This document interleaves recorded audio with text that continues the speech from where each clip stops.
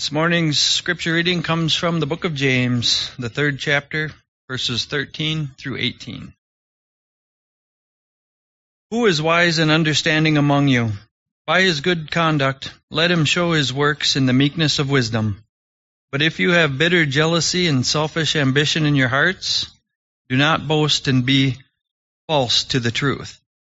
This is not the wisdom that comes down from above, but is earthly, unspiritual, demonic. For where jealousy and selfish ambition exists, there will be disorder and every vile practice. But the wisdom from above is first pure, then peaceable, gentle, open to reason, full of mercy and good fruits, impartial and sincere. And a harvest of righteousness is sown in peace by those who make peace. Thanks, Dana. How many of you have seen The Chosen? Any of? All right. There are several scenes in it that depict a kind of low-key power struggle near the beginning of the second season among the disciples, especially Peter, James, not this James, not Jesus' brother, the author of this letter, and John. The show presents the struggle as this interesting mixture of genuinely benevolent or good desire to do ministry with Jesus in the best way possible, and also sinful pride. One particular scene, I think, does this especially well, and in it, Peter pulls Jesus aside to talk to him about the decision-making hierarchy, or lack thereof, that currently exists among the disciples and some of the problems that it's causing. And so he's got some ideas in mind of how to improve it, which of course include him being at the top of the hierarchy. The writers do a great job. The directors did a great job of helping us to see the irony of this, the tragedy of this, the humor in this. And they did it in a way that's pretty easy to see ourselves in. It's pretty easy to relate to. So I mentioned that, and it's not mainly, I don't get a commission if you watch The Chosen or anything. It's not mainly a plug for the show, but because it captures well, and if you've seen it, you already know what I mean. I think it captures really well what seems to be the case among James's readers. In chapter 3, that's sort of the picture that he gives us of what's going on in the church, at least the church he's overseeing. The picture we're given in chapter 3 especially, but in the letter as a whole, is that of a group of people who are jockeying for positions of leadership, teaching leadership, for which they're not qualified, and who thought of themselves as possessing more wisdom than they actually had.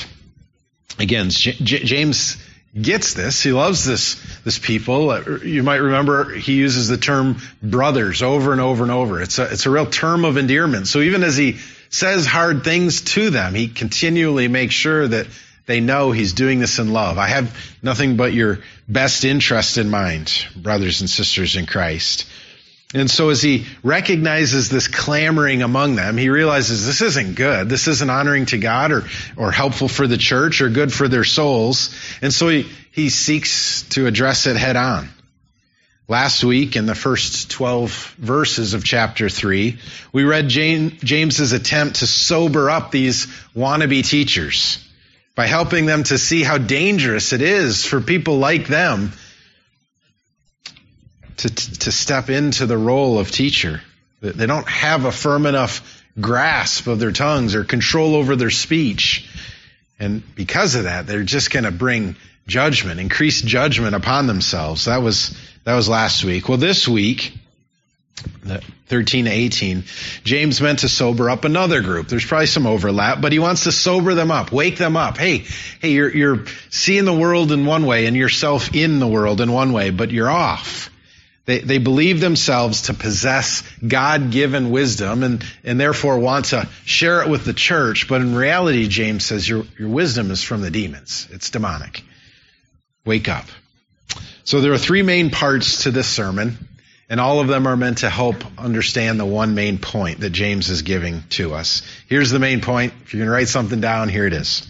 Wise wisdom comes from God and produces good fruit, while unwise wisdom comes from below and produces bad fruit. That's the overall thrust. Wise wisdom comes from God and produces good fruit always, while unwise wisdom comes from below and produces bad fruit always. And here are the three main parts. Not all wisdom is wise. That's the title of the sermon and the first main point. We'll see, secondly, the source and characteristics of unwise wisdom. And lastly, thirdly, we'll see the source and characteristics in this passage of wise wisdom. And so let's pray. Let's pray that God would make us wise and help us, maybe as importantly, realize when we're not. God, thank you that you are the source of all true wisdom. And that through all true wisdom comes righteousness and goodness and a number of other things we'll see. Thank you as well that you love us in such a way that you also help us to see what the fake stuff looks like, because that's common. Wise wisdom is not. It's hard to find. It's hard to keep once you have it. Unwise wisdom is everywhere. Easy to find, easy to hang on to. It's the whole current of our culture. And so thank you that you reveal both to us, that we might grab and hang on to one and recognize and reject and push away the other. God, I pray, maybe above all, that you would help us to see in ourselves, this is, I think, James's main thrust here, the unwise wisdom that is so easy to creep in and take over and shape our thoughts and our attitudes and our desires, and where there is any of that in us, especially as leaders at Grace, but in any of us as the people of Grace Church, please reveal that to us by your Spirit and your word this morning, that we might turn from it and embrace true wisdom, wisdom from above. I pray that we would know as well in all of this that there's forgiveness in Christ. Sufficient forgiveness for any ways we veered, and sufficient help in the Holy Spirit to repent and turn back. God, where there is conviction, let it not crush us, but rather lift us up in gladness in the gospel. We pray all this in Jesus' name. Amen. Proverbs 3:7 says, "Be not wise in your own eyes. Fear the Lord and turn away from evil." Proverbs 12:15 says, "The way of a fool is right in his own eyes, but a wise man listens to advice." Proverbs 26:12 says, "Do you see a man who is wise in his own eyes? There is more hope for a fool than for him." Isaiah 5:21 says, "Woe to those who are wise in their own eyes and shrewd in their own sight." And 1 Corinthians 3:18 says, "Let no one deceive himself.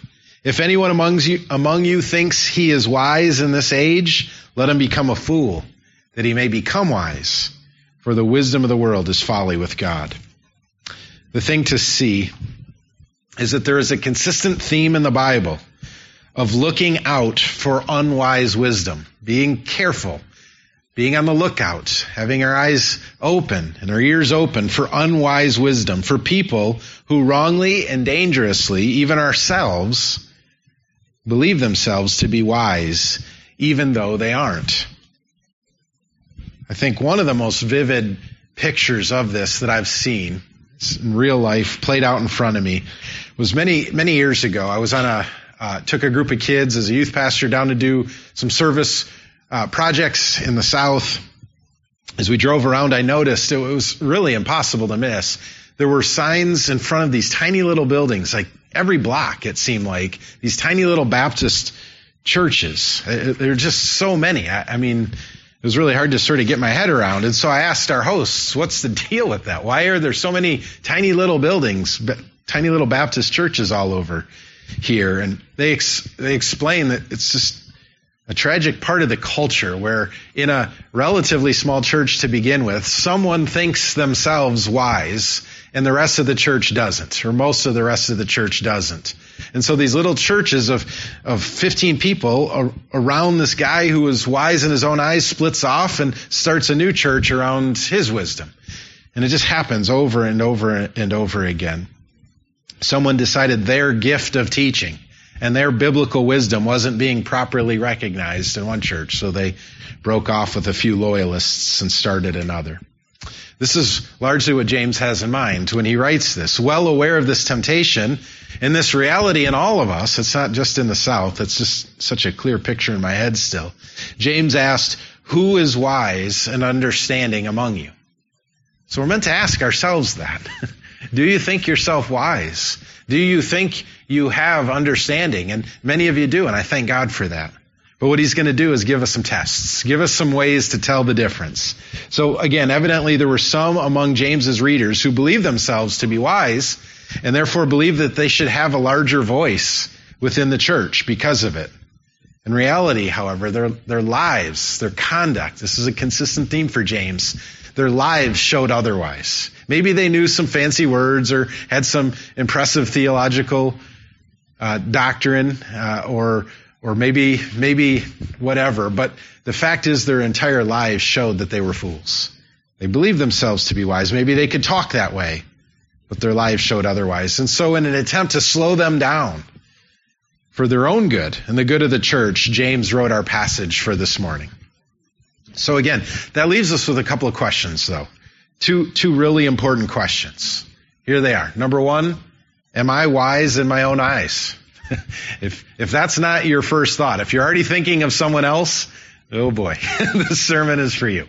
The first thought has to be, am I wise in my own eyes? Not, oh man, so-and-so needs to hear this. It means you're wise in your own eyes. You need to hear this.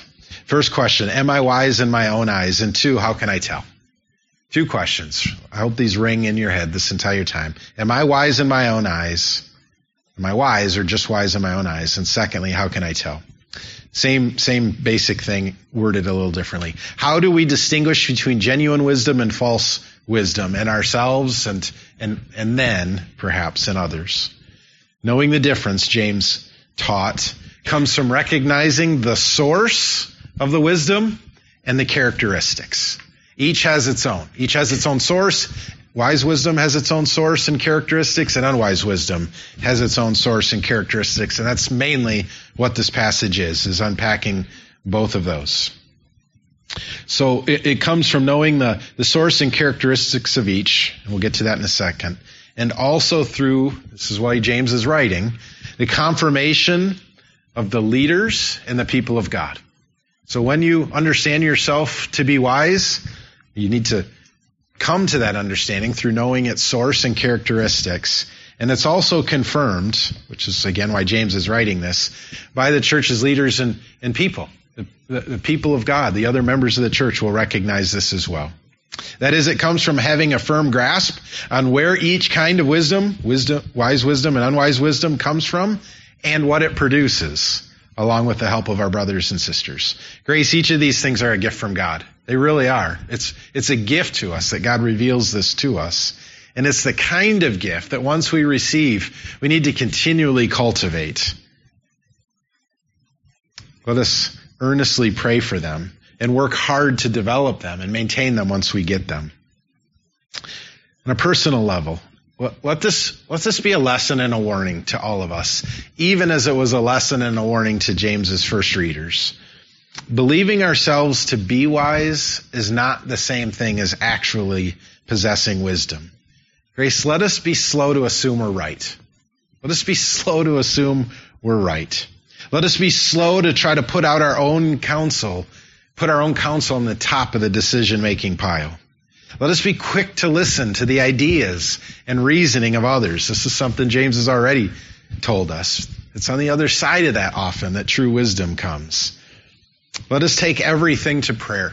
Let us be earnest in prayer. As we think we understand things as they are, let us take them quickly to prayer.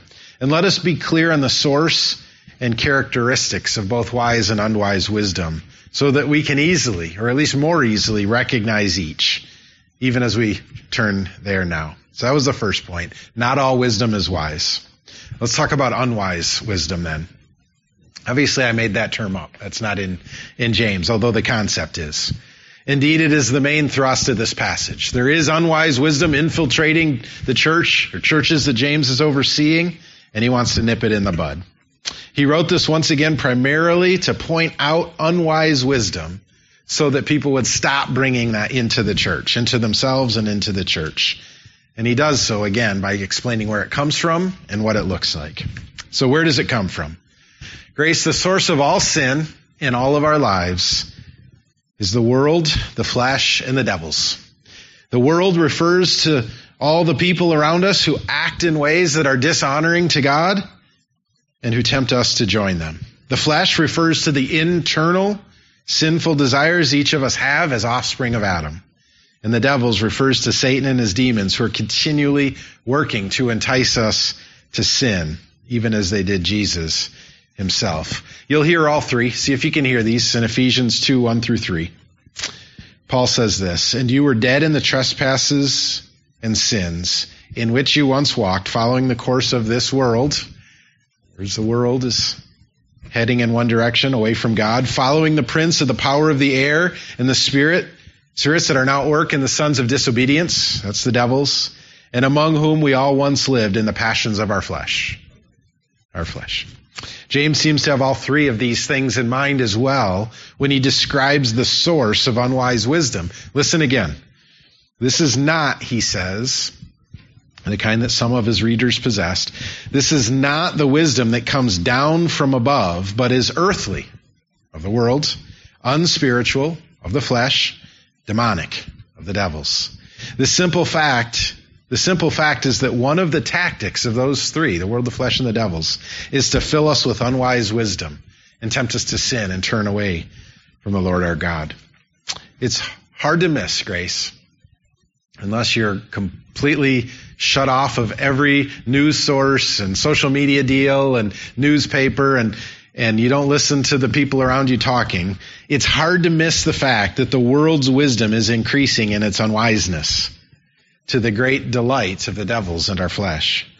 This means that we need to capture every thought. As thoughts come to us, especially from the world, our flesh, certainly the devils, so it means we need to capture every thought. Think what you think about a sports team, or whether sports are okay, or you think what you think about what kind of food to eat or what not to eat. Whatever thought comes into your mind, knowing the fast current going away from wise wisdom, we need to capture every thought and test it carefully against God's word in order to determine its origin. Where did this come from? Where did this thought come from? This thing maybe I've assumed my whole life is true. Where did that actually come from? Is the thought or impulse from God? Or is it the world, the flesh, or the devils? We are right to be skeptical about the things we hear in a world that is as disordered as ours is becoming. And come back to that a little bit later. It is right to be cautious in our own thoughts when we don't see them flowing directly out of the Word of God. And even when we think they do flow directly out of the Word of God, we need to be careful. In the simplest possible terms, Grace, when we hear or think of something that sounds reasonable to us, that sounds wise to us, but we can't trace it directly back to the Word of God, we need to be really careful of assuming it's wise wisdom. All right. What does it look like, though? How do we spot it? How do you know if it's from the world, the flesh, or the devils? How do we know that? How do we recognize it when we find it? Look at verses 14 to 16. "But if you have bitter jealousy and selfish ambition in your hearts, do not boast and be false to the truth. This is not the wisdom that comes from above, but is earthly, unspiritual, demonic. For where jealousy and selfish ambition exist, there will be disorder and every vile practice." 6 characteristics of unwise wisdom. Number 1 is bitter jealousy. The word translated jealousy can be either good or bad. It's good, it's zealous. It's right to be zealous for the things of the Lord. Or it can be bad, envious, or covetous. James adds the word bitter, and of course the rest of the context, to make his meaning clear. There were some among his readers who wanted what others, like James, had. Positions of authority and influence within the church, as evidenced by their roles as teachers and advisors. Well, they, lacking the proper qualifications themselves for those roles, internally, James says, harbored bitterness, sharp, prickly, acute envy. while outwardly trying to assert themselves as qualified teachers and wise counselors. James described this as a clear characteristic of unwise or fake wisdom. And so here's the thing. Where you find bitter jealousy, where you find enviousness, covetousness, you found a definite lack of wise wisdom, of true wisdom. Instead, you found unwise wisdom. Second, selfish ambition. James lists selfish ambition as the second characteristic of unwise wisdom. And in simplest terms, here it is. The desire to see things accomplished for nothing more than personal, worldly gain.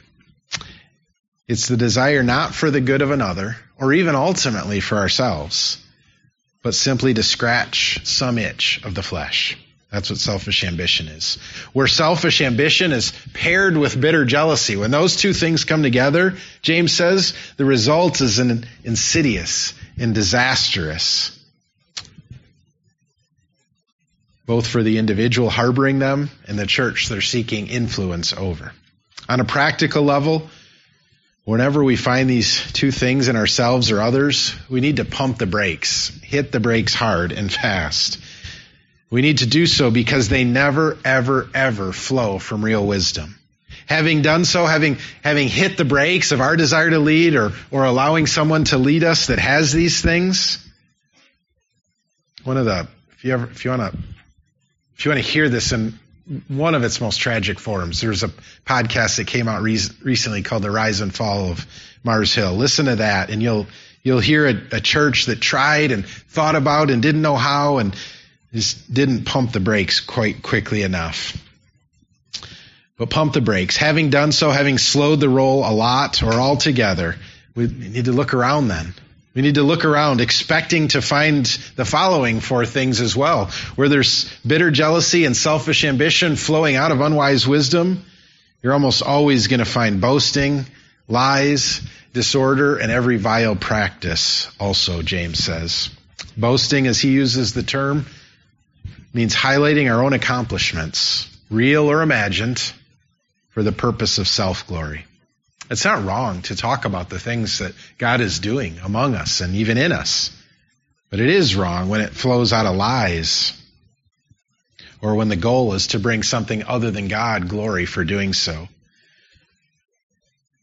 Where we find unwise wisdom, we will almost always find boasting as well. 4, false to the truth.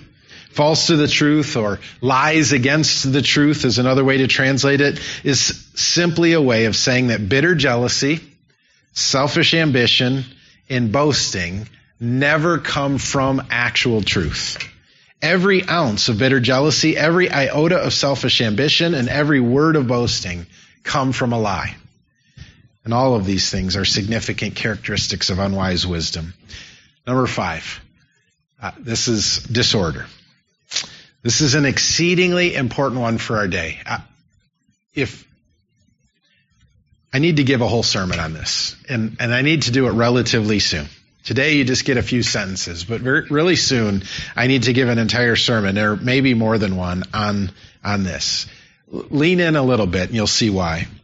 Genesis tells us, so where unwise wisdom is, there is disorder. Genesis tells us that God both created and ordered all that he has made.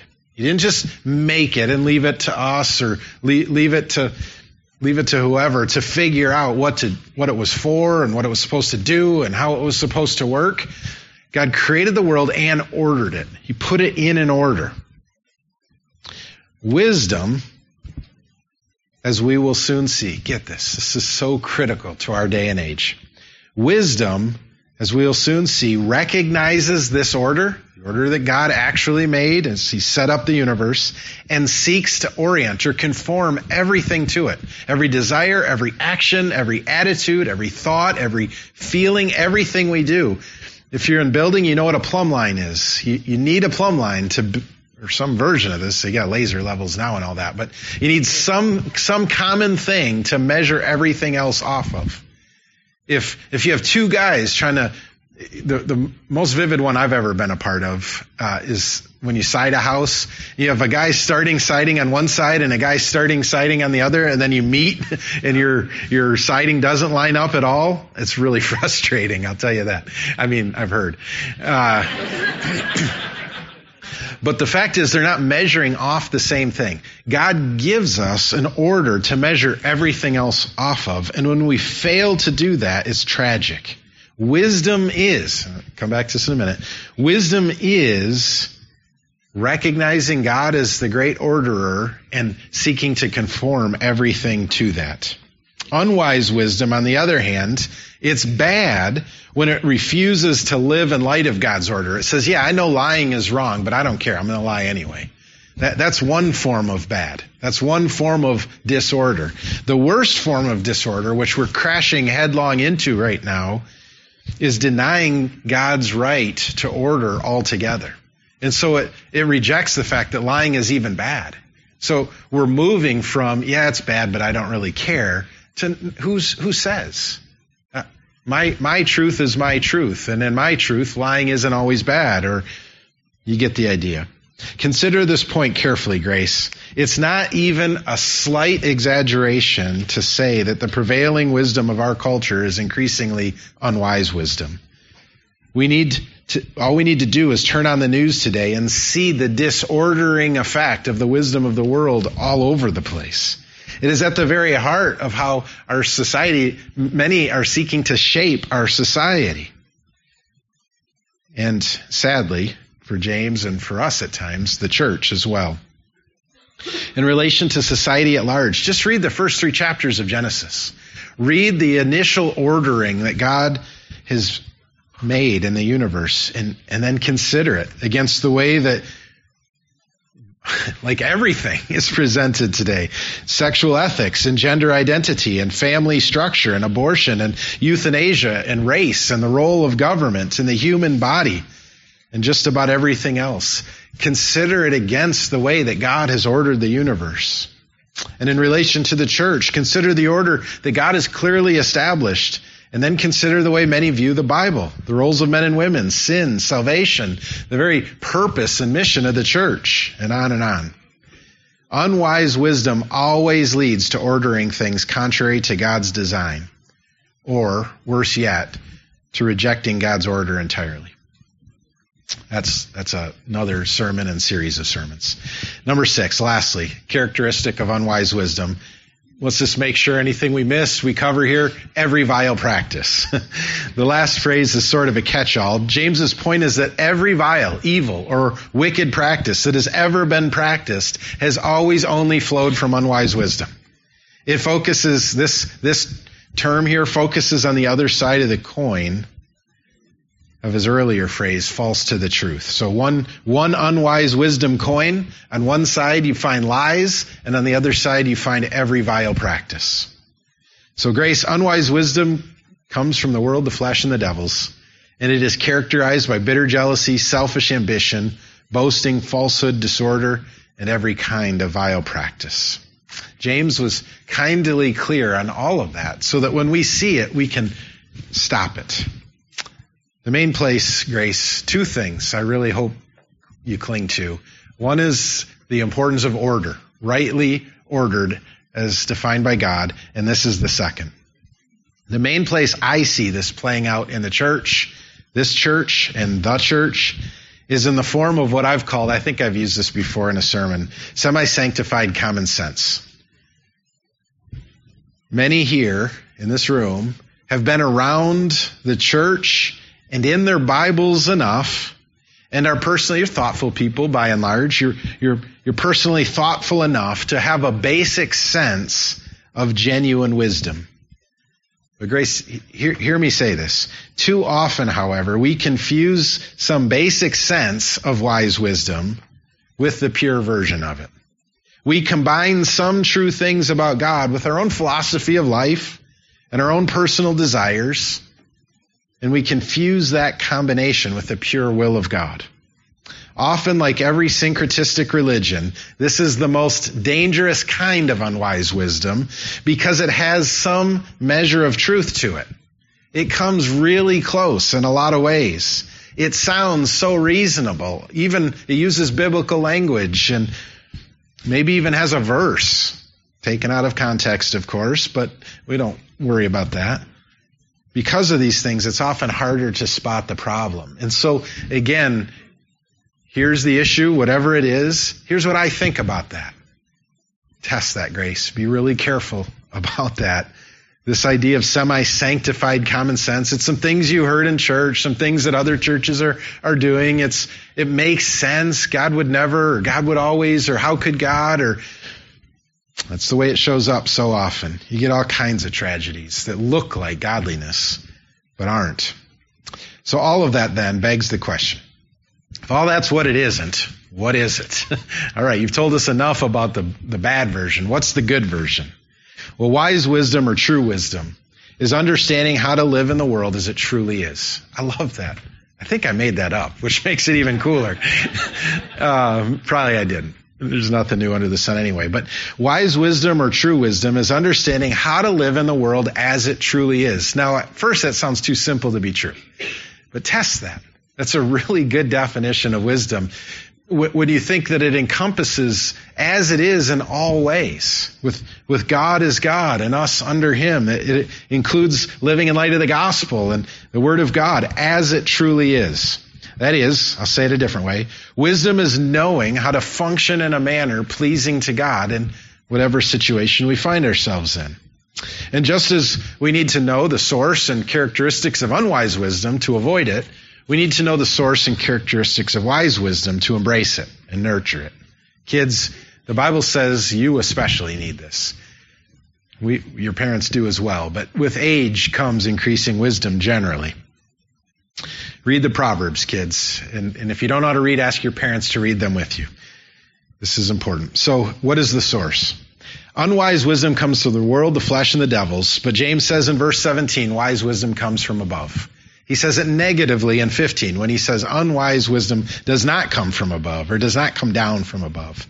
Since wisdom is the understanding of how to live in the world as it truly is, and since God is the one who made the world as it truly is, it only makes sense that wisdom would come and only come from God. But even there, we need to be careful.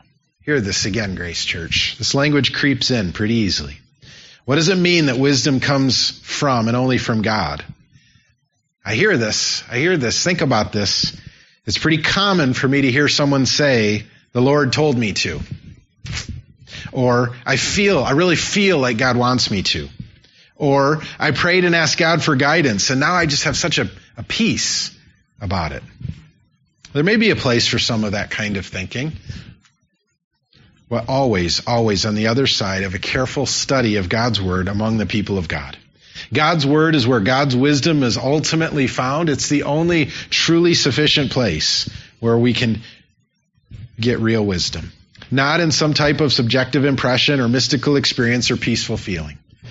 God's Word tells us everything. God's Word does not tell us everything we might want to know, but it does tell us everything we need to know to live in a manner pleasing to God. To live as God intends. That is, in the Bible is all the wisdom that we need to honor God in every situation we might encounter. That is what it means, what James means when he says that wisdom is from above. In very practical terms, if we want to be truly wise, we need to be students of the Word of God. If wisdom is ultimately and sufficiently found in the Word of God, you can't have it if you don't have it. We need to be students of God's Word. And when we seek advice from godly people, we should not ask them, what do you think? What do you think I should do? But what passages in Scripture are you aware of that speak to my situation? And how do you understand that I might faithfully apply them? Wise wisdom comes from God, and God has shared His wisdom in His Word. May this increasingly mark us at Grace Church. Well, if that's what it is, again, we need to ask, where does it come from? James answers that question as well in verses 13, 17, and 18. You get 11. You get 6 of unwise wisdom. I got to go quick, but you get 11 characteristics of wise wisdom. All right, I'm going to read the passages again, 13, 17, and 18. Kids, just listen, or you can see it up on the screen. See if you can get all 11 as I read through it. You ready?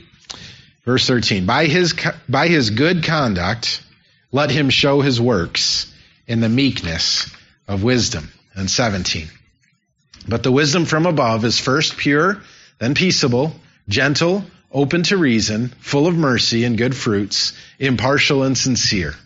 And a harvest of righteousness is sown in peace by those who make peace. You ready? This is going to be quick. Number one, good conduct. Just as every vile practice is sort of the generic term to encompass all the bad things that come out of unwise wisdom, it's sort of a catch-all for all the evils that unwise wisdom leads to. Good conduct is the positive version. It's a catch-all phrase for all the good things that come from God's wisdom. Good conduct always flows from good wisdom. If you believe yourself to be wise, it will show up in the goodness of your life. Number two, meekness. Again, James has contrasts in mind where every vile conduct, good conduct is contrasted with that. Meekness is contrasted with boasting. Where the fruitfulness of unwise wisdom is boasting, the fruitfulness of wise wisdom is meekness or humility. It's impossible, Grace, get this. It is impossible to understand the world as it truly is and live in light of it, wisdom. It is impossible to understand the world as it really is and be proud. Why? I'll tell you why. We cannot have even an inkling of God as He is in His holiness or His power and feel superior. Nate had this idea. He keeps saying it's mine, but it was his. He had this idea that in every Olympic event, you should have the Olympians in lanes 1 through 8, and then in lane 9, one of us. Because as Olympians compete against Olympians, they look normal. But if you or I were out there trying to throw down a 100-meter dash, much less a 5,000 or something like that, it's going to give us proper perspective. The way we're proud is when we measure horizontally, and that's not the world as it is. But when we first measure vertically, which is what God's Word tells us to do, against God, you cannot be a proud person. You will be meek. You will be humble. No one could be in the Olympics. Try pole vaulting. They're at like 20 feet. Try pole vaulting and feel proud after you do it next to someone who knows how to do it. In the same way, see yourself in the world as it truly is, with God as He is and you as you are. You cannot be proud. Wise people will be meek people because wisdom measures itself against God and not others. Third, purity. Wise wisdom is also marked by purity, moral innocence, uprightness. James says that the outworking of wisdom actually begins with purity. To live according to things as they truly are is to know that conformity to the character of God is the one and only way to be properly ordered. You cannot be ordered properly. You cannot function as you were designed to function if you do not order yourself against the character of God. But wise people also know that that is the only path to true and everlasting joy. Number 4, peaceful and peaceable. Wise wisdom is also marked by being peaceful and peaceable. To be pure is to be properly ordered, and the definition of peaceful is to be ordered rightly. Where does a lack of peace come from? It comes from disorder. And so to be wise is to be properly ordered, and to be properly ordered is the only way to have peace. Even when the world is at its worst, true wisdom know that the promises of God are sure for all who will receive them in faith. And in that is a peace that surpasses understanding. And because wisdom is peaceful, it is also peaceable, eager to be at peace with others, not quarrelsome. Number 5, gentle. To be gentle is to be courteous and considerate. It is to be patient, even willing to endure mistreatment for the sake of the gospel. One who is gentle does not demand what they are owed, but turns the other cheek and gives the cloak also. Number 6, open to reason. Wisdom, once again, means seeing the world as it truly is. Wise people, therefore, recognize that as we truly are, we're finite. We're fallen. We're limited. We recognize that. And when we recognize that, wisdom listens. That's what James says. Be slow to speak, quick to listen. Be slow to speak, quick to hear, quick to take in. We're open to reason. When someone recognizes these things, they will listen closely to the reasoning of others to help them grow in their understanding. Number 7, full of mercy. Wisdom leads us to care for others in their time of suffering. Why? Because God cares for us in our time of suffering. Number 8, full of good fruits. Another summary statement like good conduct. Some have argued even that wisdom for James is like the fruit of the Spirit for Paul. If you compare the lists, they're very similar, which was neat that was our fighter verse for this week in light of this text. The similarities between James's wise wisdom characteristics and Paul's fruit of the Spirit characteristics are hard to miss. Number 9, impartial. True wisdom is not divided. It does not waver. It does not show favoritism, which James said earlier.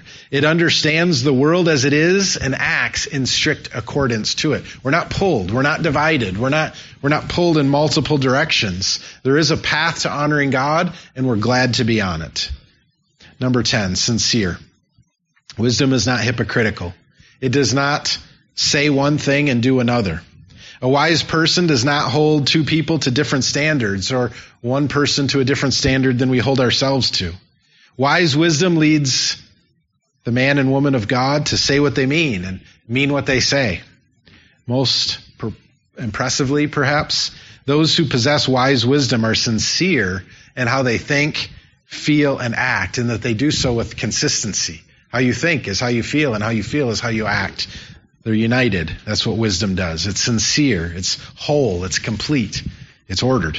Number 11, and lastly, it's a harvest of righteousness. Not just righteousness. All the rest talked about righteousness, but a harvest of righteousness. Wise wisdom is characterized by harvesting it. That is, it leads not only to this moral purity and every good deed and that kind of thing, righteousness in the wise person, but it also leads the wise person to sow seeds of righteousness and bear the harvest of righteousness in those around him or her. So James' point in all of this is clear. When these characteristics are missing, you cannot have wise wisdom. You can only have unwise wisdom. But where they're found, you can only have wise wisdom. You can't have unwise wisdom. So let's commit to seeking this from above and nurturing the fruits of it. Let me restate the main point. I'll give you one more verse in Proverbs and be done. The main point is that wise wisdom comes from God and produces good fruit, while unwise wisdom comes from below and produces bad fruit. Listen then to the Proverbs 2, 1 through 5.